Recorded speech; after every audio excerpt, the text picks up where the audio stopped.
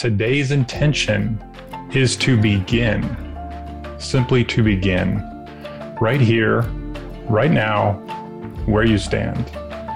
And you'll find everything else that you need along the way. Hey, it's Bobby.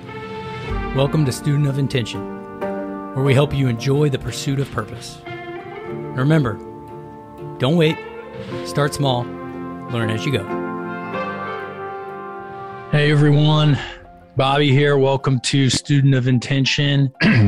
Real excited to be back in the Creative Palace. It's been almost a month's time, and we're making some changes over here. I'm on the other side of the table, literally. So get excited, and in a second here, I'll welcome William, who I've communicated with over the past several months, and just has a real awesome perspective, a real great story. So truly grateful for him being here and excited to share his story with you and get into the discussion.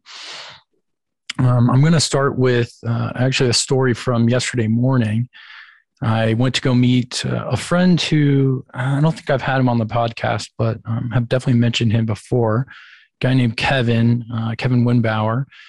And we meet up probably, at least once a month. And we were grabbing coffee, and, Kevin has just some real exciting stuff going on in his life. He's basically partner in a big business, a business that's tackling the, we'll call it the indoor airspace commercially and globally. So it's just a big undertaking, a big opportunity. And when we meet up, he's always excited to dive in and talk about it and get my take. But yesterday morning, I sort of was the one who needed to share some stories, and I kind of confided to him that I just was a little bit lost in my own journey and my own path, and struggling to understand how some of my, some of my work blends together, and what to do with, some of my creative pursuits, and what to do next with writing. And what was interesting about it is Kevin just, I could tell when I started talking to him about it, he was just really taken back and really surprised that, that I was just coming to him sort of, in a little bit of a conflict. And he said something along the lines of like, come on, Bob, like you have it all. I'm like, wait, you're telling me you actually think about this stuff. You actually have some doubts and you have some fears. He's like, I mean, dude, you just crushed a half Ironman, and you just finished your book, and, you seemingly have it all together. And that's just not true. It was a really interesting moment to hear him sincerely say this to me, while me, really feeling vulnerable and just being like, no, man, I need a friend. I need an ear. I need a sounding board. I don't need you to solve anything, but, I'm definitely showing up, and I just sort of need a rant a little bit today. And I share that story just to, to bring in the listeners to realize, no one has it figured out. I certainly don't have it figured out. William, my guest today, doesn't have it figured out. And we, what the parts that we do have figured out, they're maybe short-lived and a little bit fleeting. And, part of this journey of Student of Intention and this podcast and the newsletter is me just sharing my own story, my own journey, and what I'm figuring out along the way, in hopes that maybe it gives you a glimpse into what kind of life you want to live, or how you maybe want to approach some things differently, or get through your own sort of tough time or lack of clarity. And the moment made me think of this really awesome quote. I don't know if I've shared this quote before, but it's just one of my favorite quotes. It's actually in Ryan Holiday's book, The Ego is the Enemy, and it's by Rainer Maria Rilke.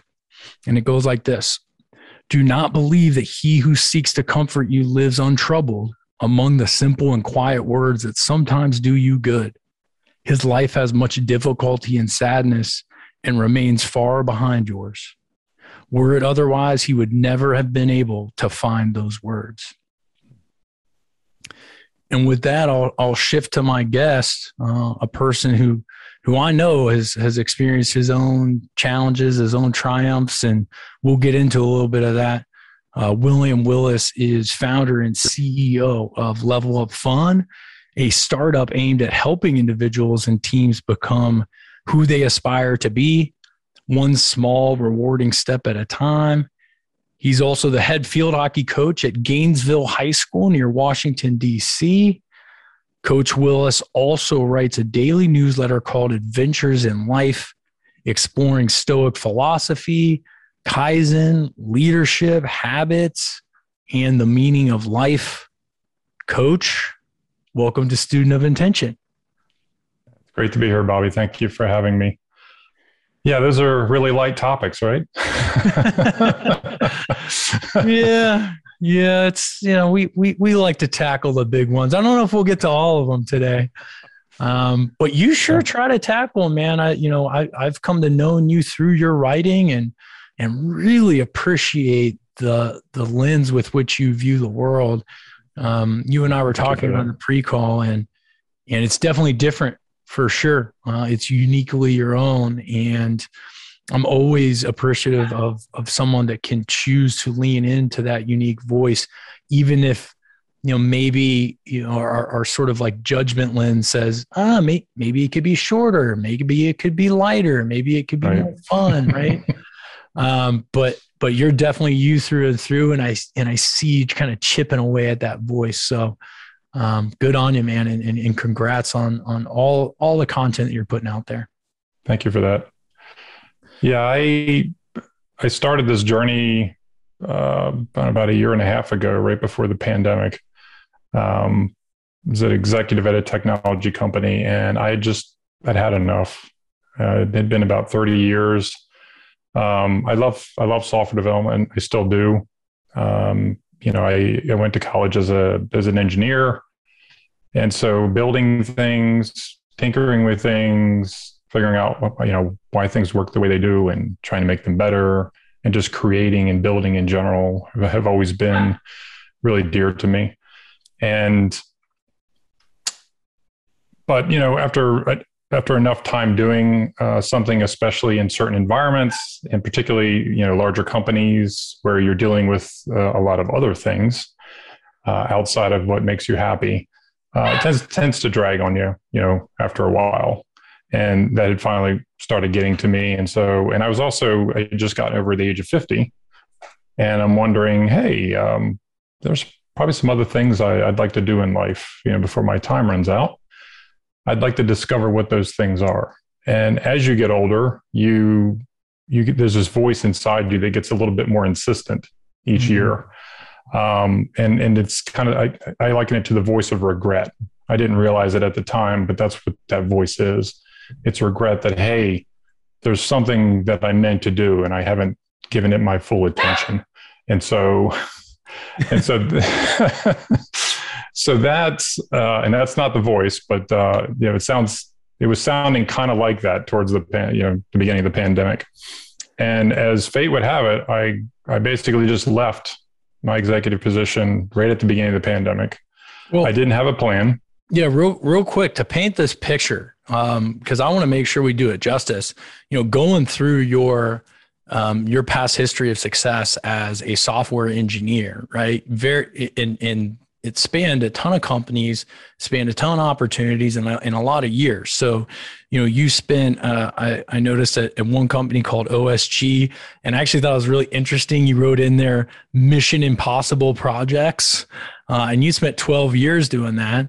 You had multiple CTO and technical co-founder stints. And then your latest one was a VP of engineering gig at a company called Aura. So by all accounts, a very storied, accomplished, technical leadership career. And then to your point, that there was a voice coming up. You've labeled it the voice of regret that started saying enough is enough. Yeah, it finally got insistent enough where I couldn't ignore it anymore. And it's I'm a big fan of Viktor Frankl, and he mentions the existential void quite a bit. And that's what I felt like I was heading for. just kind of this void of just emptiness. And you think after doing something for this long, something that I enjoyed actually for so long, you'd think, hey, got it all. Everything I need's right here. I've been very successful. I should be very happy with what I've accomplished. But the problem is that's not what I was meant to accomplish. Or it may be only one of the things I'm meant to accomplish. And those other things need attention. And so when I left, that was my task. I need to figure out what that thing or what those things are. I need to give them the attention they deserve. And I need to make them happen. And I need to make them happen while I still have time. And tomorrow's no guarantee. We only have today. We only have this moment. And that's the purpose of today's intention, is you just can't wait. When you know there's something you want to do or you feel the need to do it, you need to make it happen. And you can't wait for the perfect moment. That's just not going to happen. And in fact, the only way you're going to learn along the way is to do the work. Mm. You can't think your way to success. You can't checklist your way to success. You have to put the work in. And so that's what I started doing at that point. And it took me quite a while to even get to the point of writing. So I always say that I traded in programming for writing, right. One language for another. And writing to me is quite a bit like programming. There's quite a bit of power in words. They are executable in many ways. And writing is my medium of understanding. It helps me understand my life, what I've done, what it means, the perspectives and experiences I get from others who I interact with. And that's what I do every day in my writing. As I explore those things, I challenge them. I turn them on their head. I try to, it's the engineer in me. I'm tinkering with them, whether it's failure, success. Can we ever really be defeated, for example? If we've learned something, I'm always thinking about things this way. Like, where does motivation come from? What is willpower? Is it an exhaustible resource? I'm just digging into all these little areas. And these areas, you'll notice, they're part of being a creator or a builder, making things. And so they're very important in my journey in understanding what those things are and how they work so that I can leverage them correctly. Don't we all? And I mean, we'll get into the writing and some of the stuff that you're doing right now, but I want to really do our best to sort of discuss those first few days and first months of that transition, because I think a lot of people are going through this right now. I had a similar story myself. I quit my job as a VP of sales the day before I got married and went off to 2 weeks in Bora Bora to give myself plenty of overthinking to be done on my vacation. Oh my. And like you, I didn't really have a plan. I just knew enough was enough. And, I'm sure, anyone else that's going through that or has, that voice of regret chirping at them would do well to hear, what those first days were like and those first months were like. So can you remember back then? It wasn't that long ago. Yeah, it's really a double-sided coin. In one case, it's a sense of relief because it was an incredible amount of pressure on me as an executive in a technology company, keeping things up and running, every day, every night, anything happens, I'm on it. I'm there with my engineers, making sure they have everything they need, pitching in where I can. And there's this incredible amount of stress revolved around it. So first of all, it's just a great burden that's removed from my shoulders. But then quickly thereafter, I started thinking, now what do I do? I have all this, I'm not used to this. I'm not used to not having this pressure. I'm used to being driven, to succeed constantly, every day, every week. And so it was a very strange feeling for me. And then I think that then slowly turns into a little bit of a panic because I don't know what I'm doing next. I have no clue what I'm supposed to do. It's kind of like the classic hero's journey. You have the young person who's supposed to be the chosen one, but they don't know what they're supposed to do. And so then they go on this amazing journey to discover that thing that they're supposed to do. So I'm sitting there at the beginning of my journey, and I'm that young person now, even though I'm over 50 years old, and I'm asking that question, what am I supposed to do? Mm-hmm. And there's no answer. And there can be no answer, because guess where the answer is? It's right in here somewhere. And I have to go in there and I have to figure it out. I have to find it. And I realized that fairly early on, and I realized what I was up against. But I also realized the pain of regret I would suffer if I didn't go down that path and figure that out, if I didn't put in the hard work to discover what that thing is. And so that pain of regret is something that was, I can't face it. It's too strong at my age. And so that was the thing that was driving me on. I don't think I could have done this like even 5 years ago. I don't think I was in the right place to just leave everything behind like that. So that's how it started. So that's a kind of the range of emotions I was going through at the beginning. And then what did the sort of first actions look like? Because you're definitely a person, I mean, your intention was to begin, which I love. And I'm all about, just going and the answers will start to reveal themselves. What did your first, sense of action look like? Did you, was it diving back into coaching? Was it, jumping into some, creative communities, or, just tinkering around with writing? What were those sort of first intentions and actions that you took to start to discover? Yeah. So the first thing I did was I kind of fell back on my old standby, which is programming. So I just started, developing software, writing code kind of more related to discovery, like creating little apps to kind of discover my favorite things, to share them with people, to do that sort of thing. And that felt good, because it felt comfortable. I was in my comfort zone. Yeah. And that's when I started thinking about the idea of a comfort zone at that point. And it actually took me about 6 months to figure out, hey, you know what? You're copping out here. And that voice of regret was getting even more insistent. So I knew something wasn't right.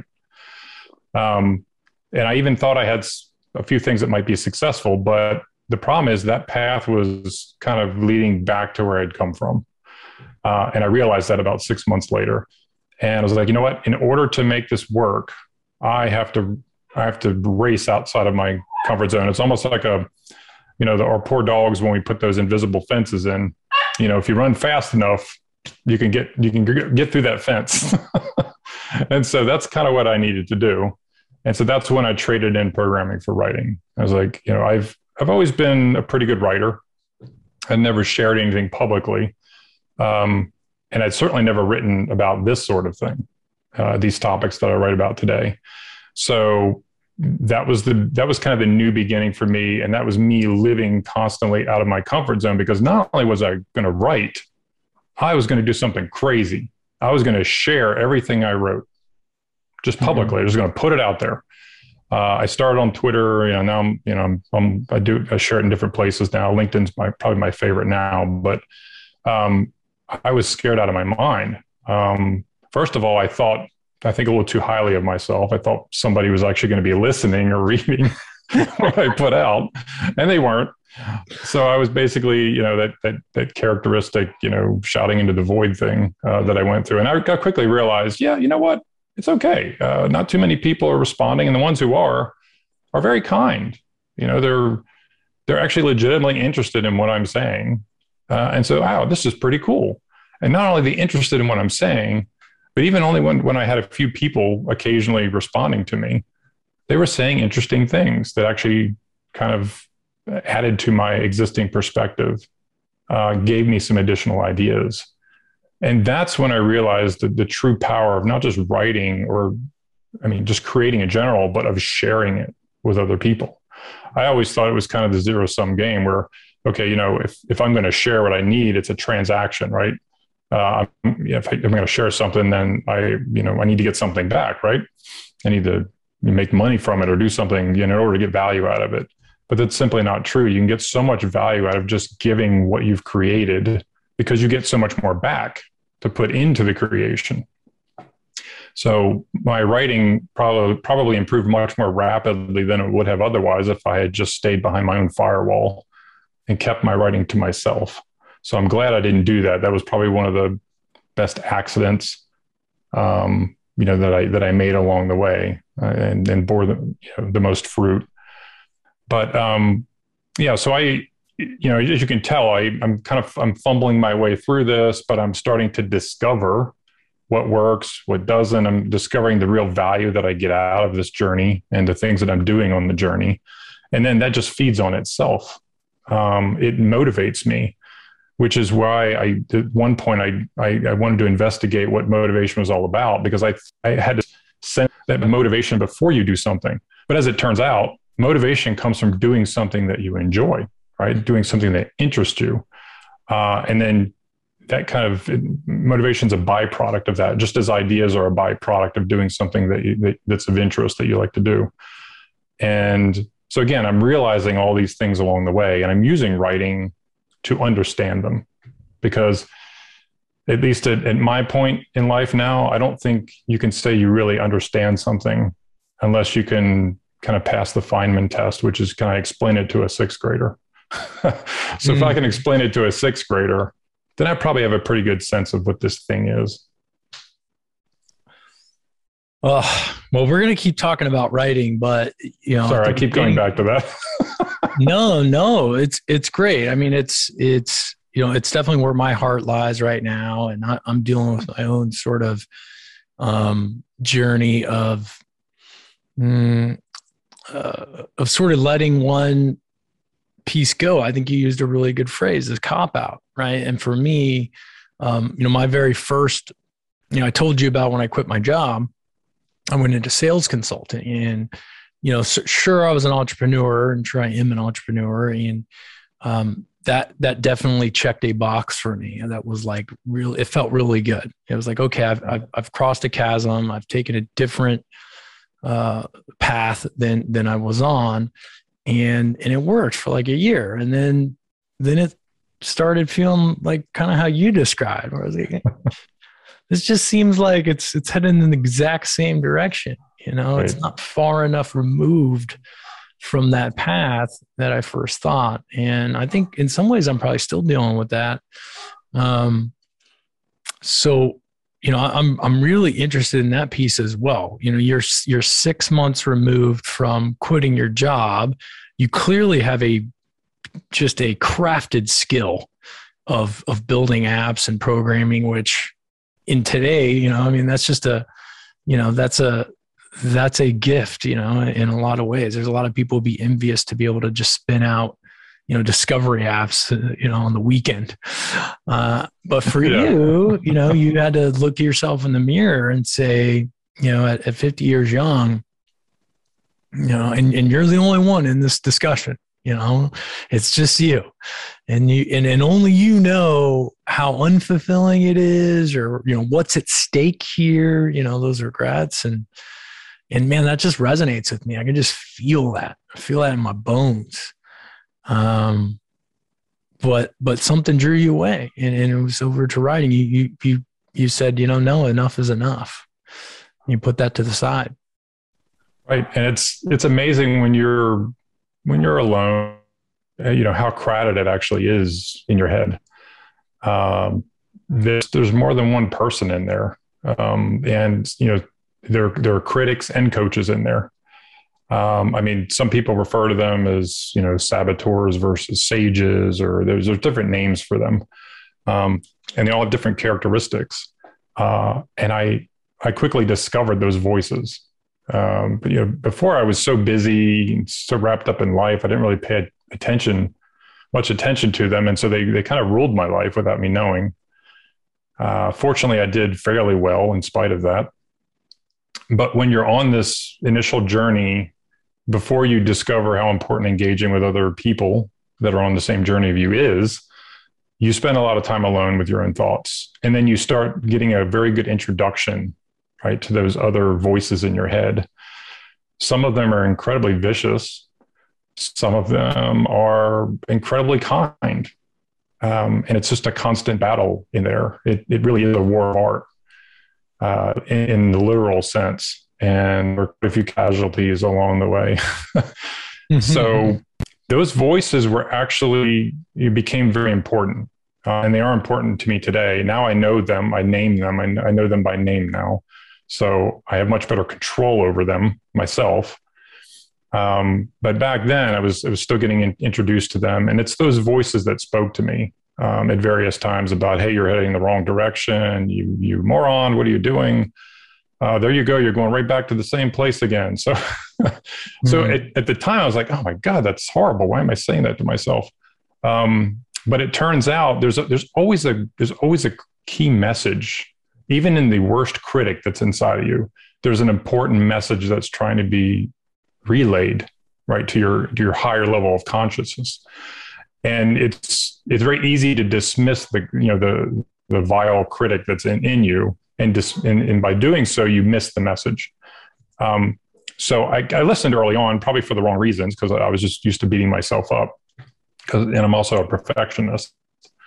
But now I realize that, hey, I just need to let that voice blow through me, just like I let emotions blow through me. There's this fantastic quote in Dune, I wish I had it in front of me, where, it's fear, right? Where, and you let fear blow through you. And then when fear finally gets through you, you and only you remain. And that's the kind of way I view these voices. It's kind of the way I view emotion now. It's not something I suppress because there are important signals. There's important information being relayed to me and from inside of me to the outside of me. And so now I pay a lot of attention to those things.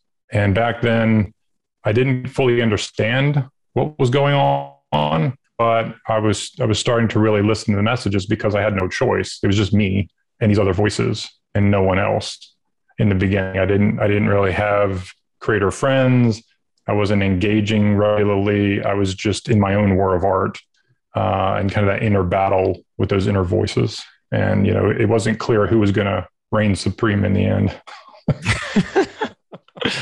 Oh man, thank you so much for that. Just that articulation of that situation. Like I can relate so much to all those voices. I don't think I've named them, but maybe I should. Yeah, somebody told me once, sorry for interrupting, but somebody told me once that not only do they name them, but they actually give them an appearance. And like, for example, the ones that ridicule you for being, overweight or not working out enough or whatever, who would be the last person I would listen to? So you give them kind of the alternate personality of what they're preaching to you about. And that tends to take away the sting of what they tell you. So it's a very useful strategy, not only to name them because names have power, but to also give them an appearance, give them a personality. And not go too far with it because you don't want to end up in a padded room, but you want to have a way to kind of control those voices, right? Get the message out of them, but make sure they don't rule your life. No, 100%. I pulled up the Dune quote. I don't know if this is the right one, but I just watched Dune, so you got me excited. And I did notice that there was some really good quotes in there. Some really intentional language. I don't know if this is the one you were talking about, but it says, fear is the mind killer. Fear is the little death that brings total obliteration. I will face my fear. I will permit it to pass over me and through me. Is that the one? That's it. Oh, can you feel that? I mean, that is just so powerful. It's almost primal. It's just, it resonates so deeply. I read the book a long time ago. Of course I devoured the recent movie, but I forgot about things like that. And when I read that again recently, it hit me right between the eyes. Yeah, man. Yeah. It's crazy how much, certain staples, things like fear and meaning and, humility and, wisdom, these things just come up again and again. They're timeless, ideas, challenges, struggles, etc. And we as humans just continuously try to figure out how to nail them down and figure out how to use the quote unquote positive ones and sort of mitigate the negative ones. Yeah, wisdom is an interesting topic. I've played a lot with learning versus wisdom. What is the difference between those two things? And the conclusion I've come to is learning is, these are ideas that you pick up that you're, okay, so I read something, I watch something, so I'm familiar with it, but I don't truly understand it yet. And I won't understand it unless I actually apply it in my life. And when I do apply it in my life, so when I use it in the act of doing something, then it becomes wisdom. Mm-hmm. Because I have actually used what I've learned and I've gotten much more intimately familiar with it through using it. And that's the only way you can get real. And that byproduct that comes out of it is wisdom. So that's how you make someone's, knowledge or wisdom, their own wisdom, your own. I don't think you just, get more wisdom just by listening to somebody or watching somebody do something. And as a coach, I know this intimately. I can't just watch somebody and get good by watching them, right? I have to get in there, roll my sleeves up and do it. I have to feel the pain of what they're going through. I have to feel the struggle, the beating of my heart, how fast it's beating, how exhausted I might be, what my mental state is, what the sounds are, what the smells are, what it feels like. I have to be in that moment to understand what the pressure is like. I mean, there's just so many components of being an athlete, but it applies to anything in life that you do. And you just need to experience it. You need to be immersed in it. You need to marinate in it.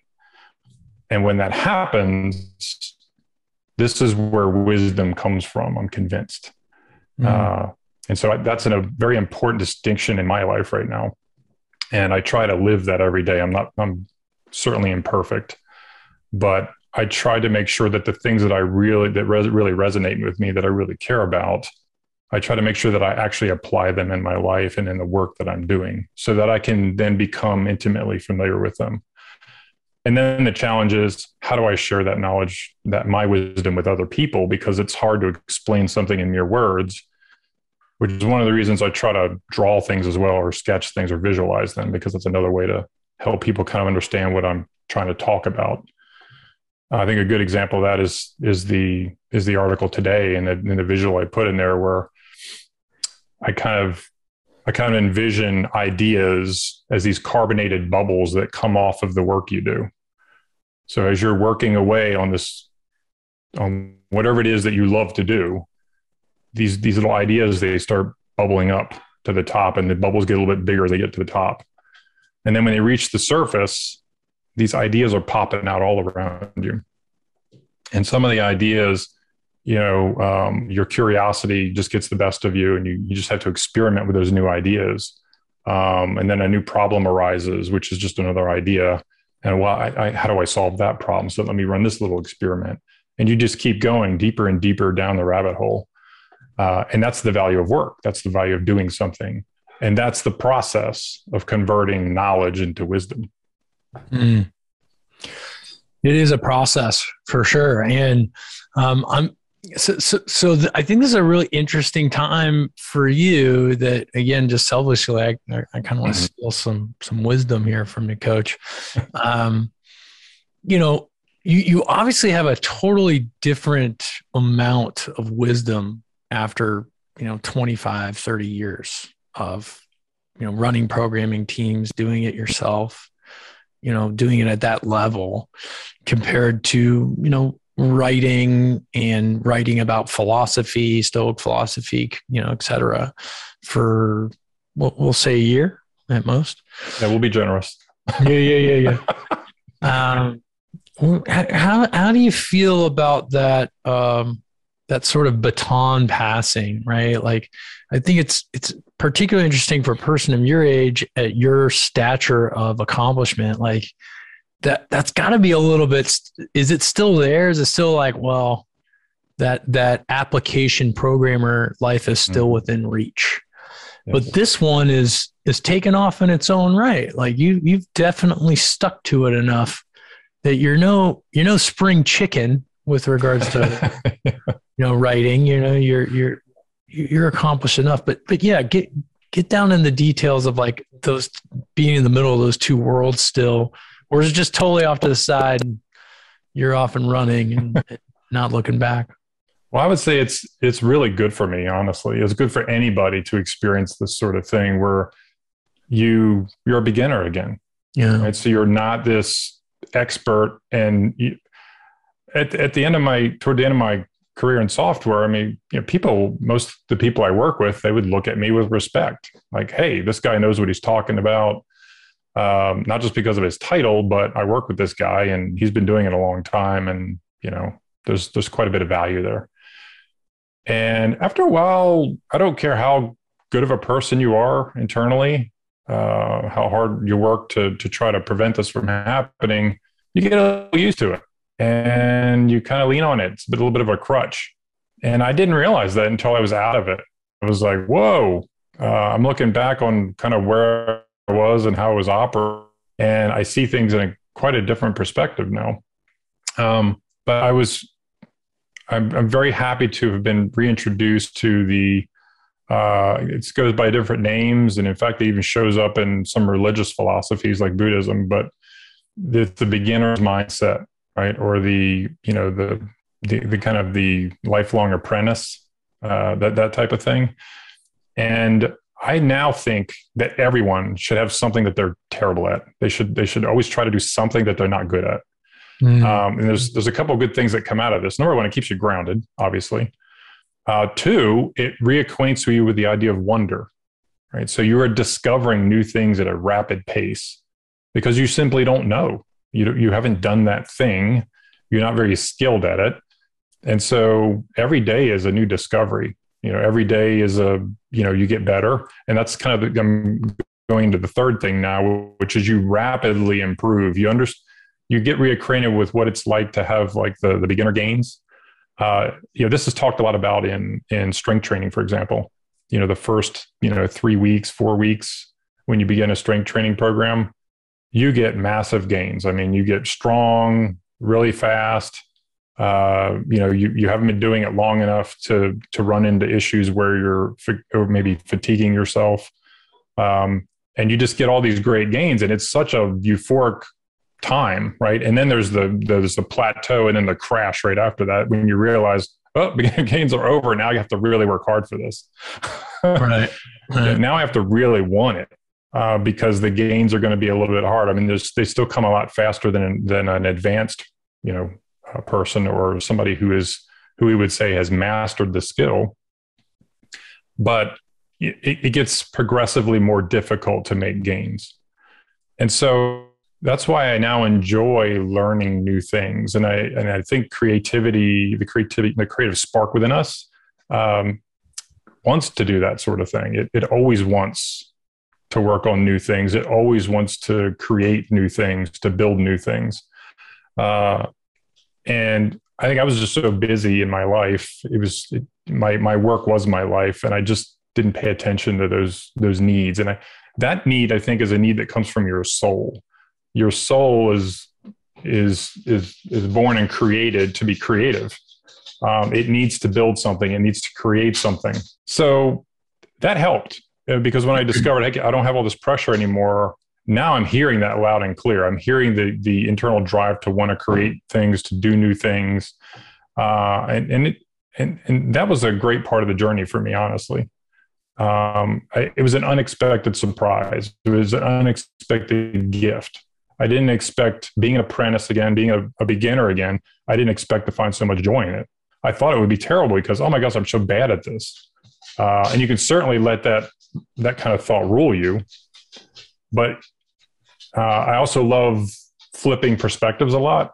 And I think the opposite of that perspective is actually it's a good thing because I'm getting all these wins. Every day is a new win. Every day I'm better. Every day, I can see the progress.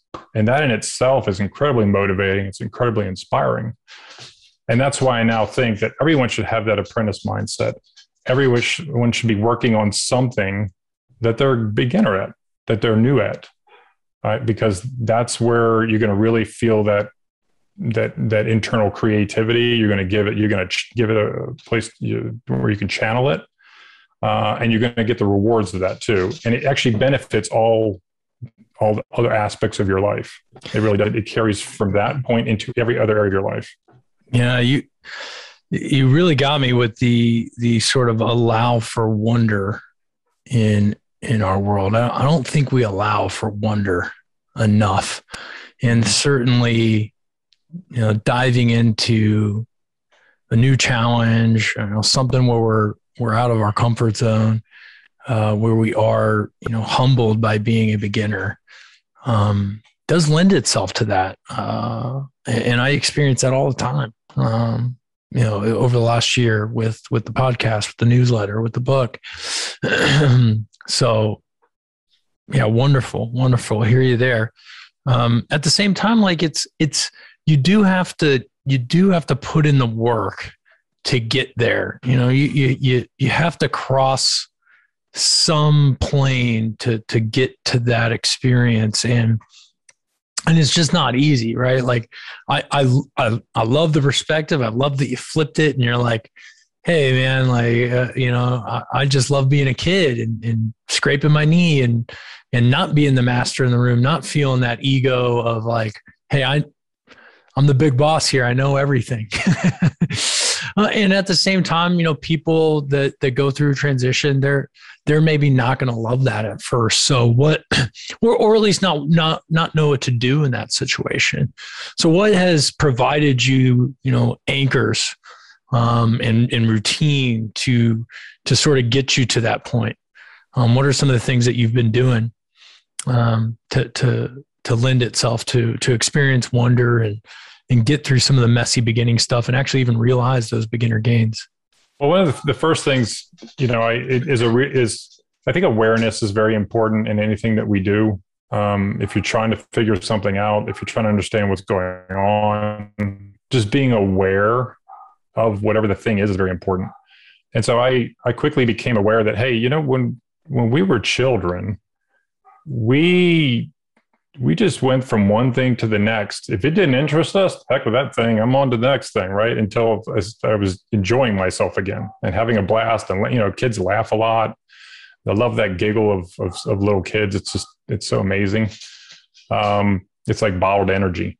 And it's like, we lose that as we become adults. It's basically drubbed out of us. And we're told, okay, that's a very childlike thing to do. You got to be serious now, right? You got responsibilities. You got to find a good job. You got to get that house. You got to raise your family. Now you're responsible for raising these kids. You don't have time to just constantly play around. And I think that's incredibly sad, right? Because there's another way to look at this, which is, where that line between work and play is. I think it's largely an artificial boundary.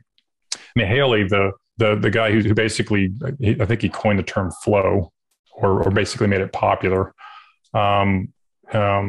He actually did, he talks about children and how they're kind of these natural masters of flow. And children just go from one flow moment to the next. And I was like, I think I really need to rediscover that. I really need to rediscover what it was like as a child to just be immersed in things that I enjoy, to kind of lose track of time. And that's, I started thinking about things that would take me down that path and allow that to happen naturally. And I came to the conclusion that no matter what I end up choosing to do, and I think it'll be more than one thing, I think I always need to make room in my life to allow those moments of flow, to be a child again, because that's what my soul wants to do.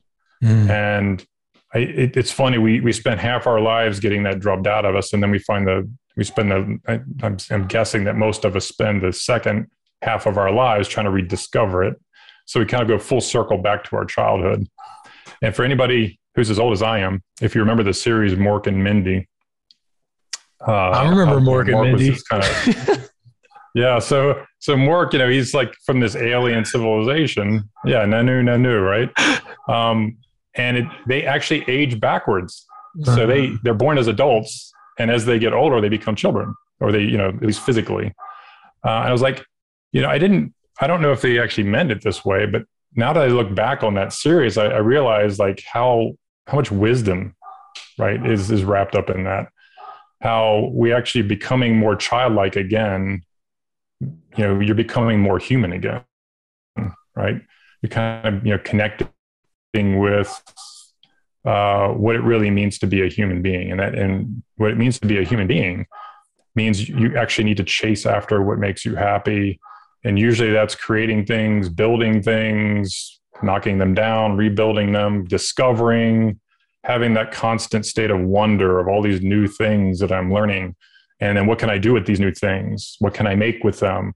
And, I want to share them with my new friend over here who I just met. And then there's another new friend I just met. We were so good at making friends when we were young. So I often say these days that there's so much wisdom in children.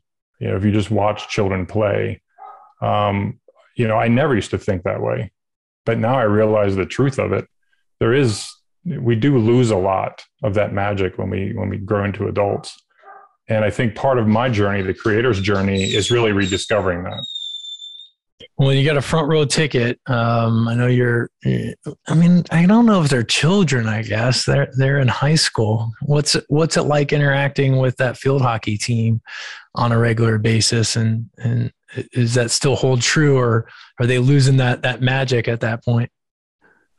No, it's still there quite a bit. They have no filters.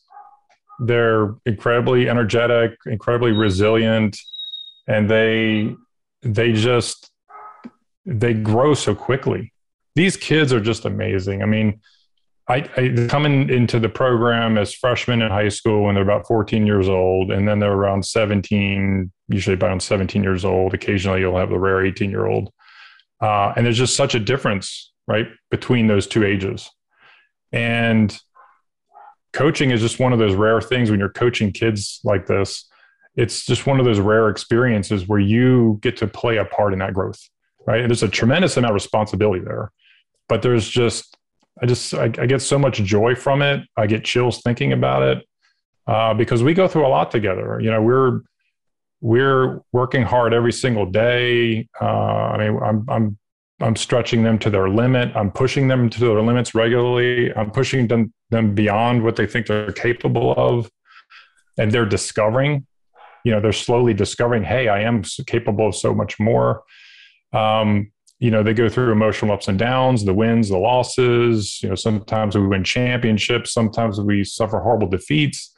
It's just a roller coaster, with these kids. But I just feel it's just so gifted, right? That I get to actually, be part of that experience, and that I have this, ability to help guide them through it. Because I've obviously been through a lot of this myself in many different ways, not just in athletics, but in life.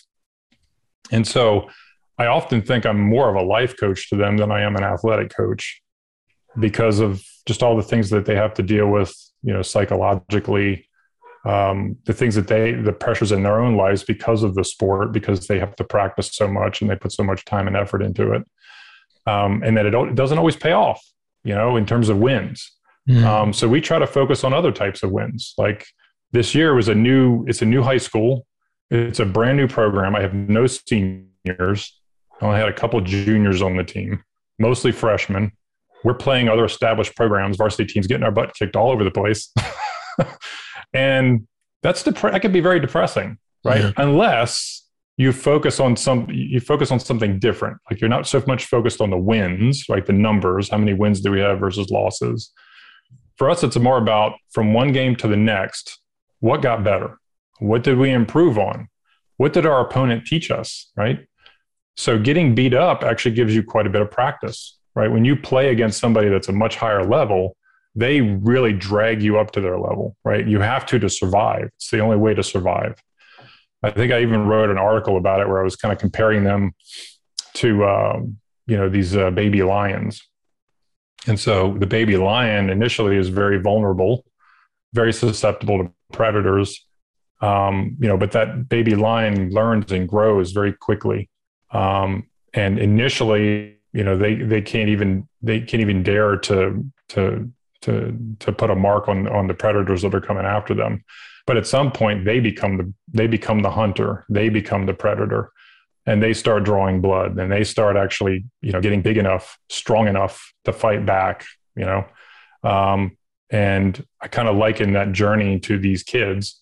They start young and very vulnerable, but they grow and they get stronger. And you can, one of two things can happen when you get kicked around. Number one, you could just give in to defeat.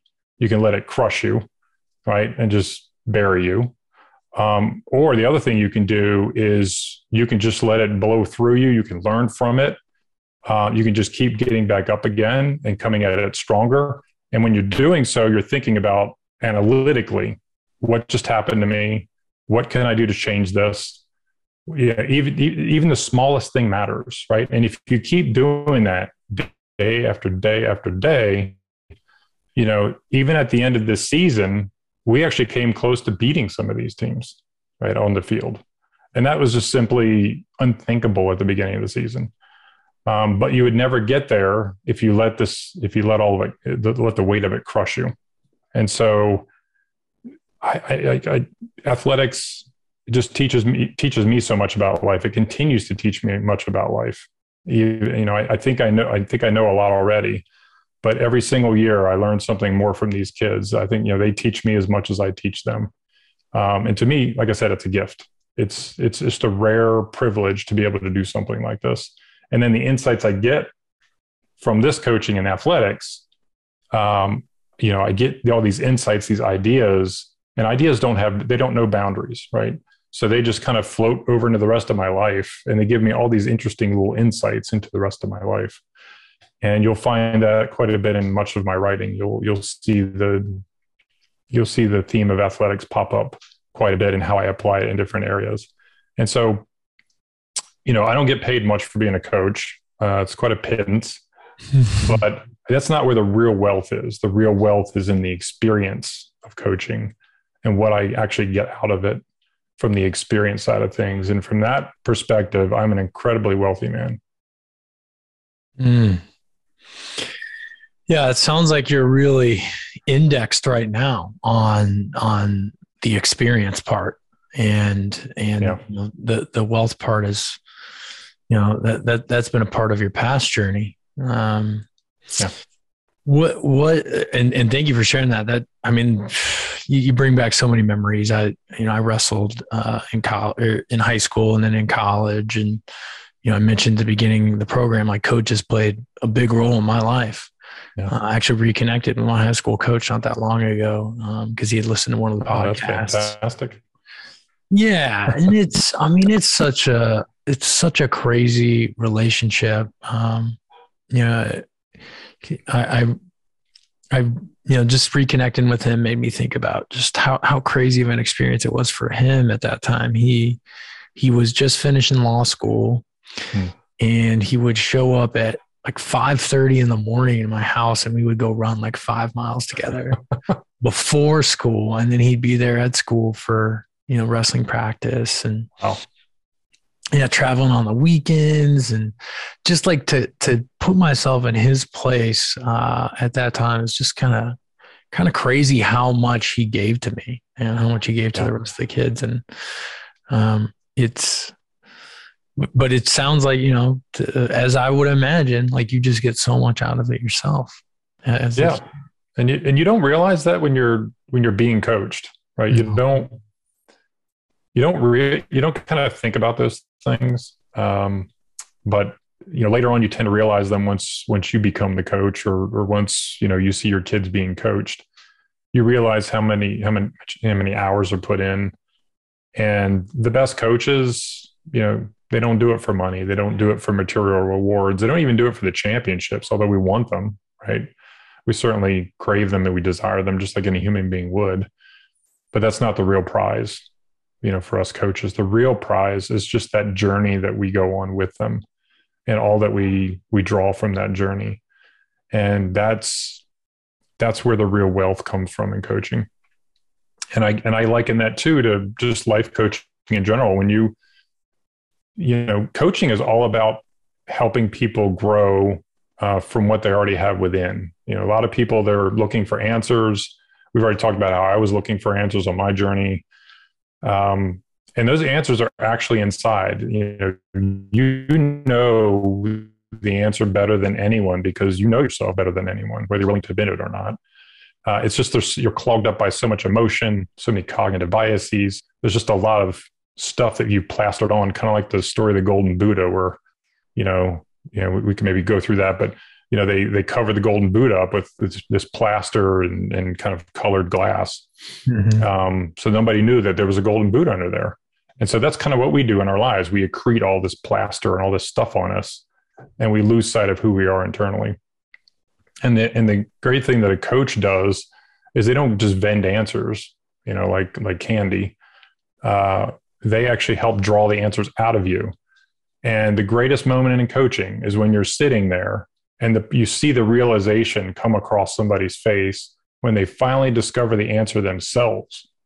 And there's so much power in discovering the answer yourself instead of being told the answer, right? Because when you discover it yourself, it's akin to working, right? It's getting your hands dirty, getting all those sensations and feelings and getting intimately familiar with the problem and the solution. And that's what happens when a coach allows the person to discover that for themselves. And the coach is really just an objective mirror. Like I'm just reflecting back to you what I'm hearing from you. I'm trying to make sense of what you're telling me. And it's just a dialogue, but I'm not trying to be the hero here, right? This is your hero's journey. It's not mine. And so I'm not going to insert myself in there because it works for me, may not work for you. But there's just nothing like that. When you see that realization in that person that, hey, I just discovered something amazing and I did it, I did it myself. Mm-hmm. That's a great thing. And so I see it in athletic coaching, but I see it in life coaching. And that's what coaching really is. You're basically, you're kind of that person's Sherpa. You're guiding them on that trail. You're trying to keep them safe. You're giving them some important information along the way. But you're guiding. You're not, you're not leading them directly to the answer. You're just you don't know the path. It's their path. You're just there walking with them. And so that's how I kind of view coaching. And to me, that's the real gift of coaching. Well, it sounds like it's a gift that you give, man. So I love it. I love it. I could definitely listen to you for an extended period of time. And we got so many topics, man. We didn't really jump into stoicism too much. We didn't, which is one of my favorite topics. I know. I'm just devouring all things Ryan Holiday these days. I bumped into a guy, William Irvine. Have you heard of him? Read anything by him? William B. Irvine? That name sounds familiar. Is there a book or something I should know? He has a book called The Good Life. That's it. Yeah, he was on a podcast. I don't know whether it was Tim Ferriss or someone else, or maybe it was Shane Parrish's podcast. I've been listening to him on Sam Harris's Waking Up app too. Okay, there's like a whole series on it. Yeah, no, he's great. I love listening to him speak about stoicism. Yeah. So who knows? Might have to have you back on here, man. You definitely align. I guess I have one last question. I want to know. It sounds like you're really good at sort of being present with this part of your journey, and you're just really enjoying it, really enjoying the coaching, really enjoying the writing, really enjoying sort of this beginner process and this unveiling of your Golden Buddha. If you do you ever think about what's next, and is there do you give yourself space to sort of think about the future and where this might go, or you're just like, I'm not dancing with that devil. I'm just going to stay right here. Yeah, part of me wants to stay there and just create for the joy of it.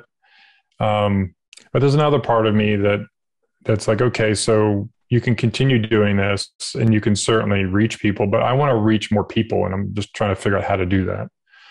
And I think it's important for everyone to understand that you have a unique perspective on life, and it's an interesting perspective, and there's a lot of value in that perspective. I think a lot of people undervalue themselves. And so I'm trying not to do that. And I'm like, I do have an interesting point of view. And I think clearly it resonates with some people.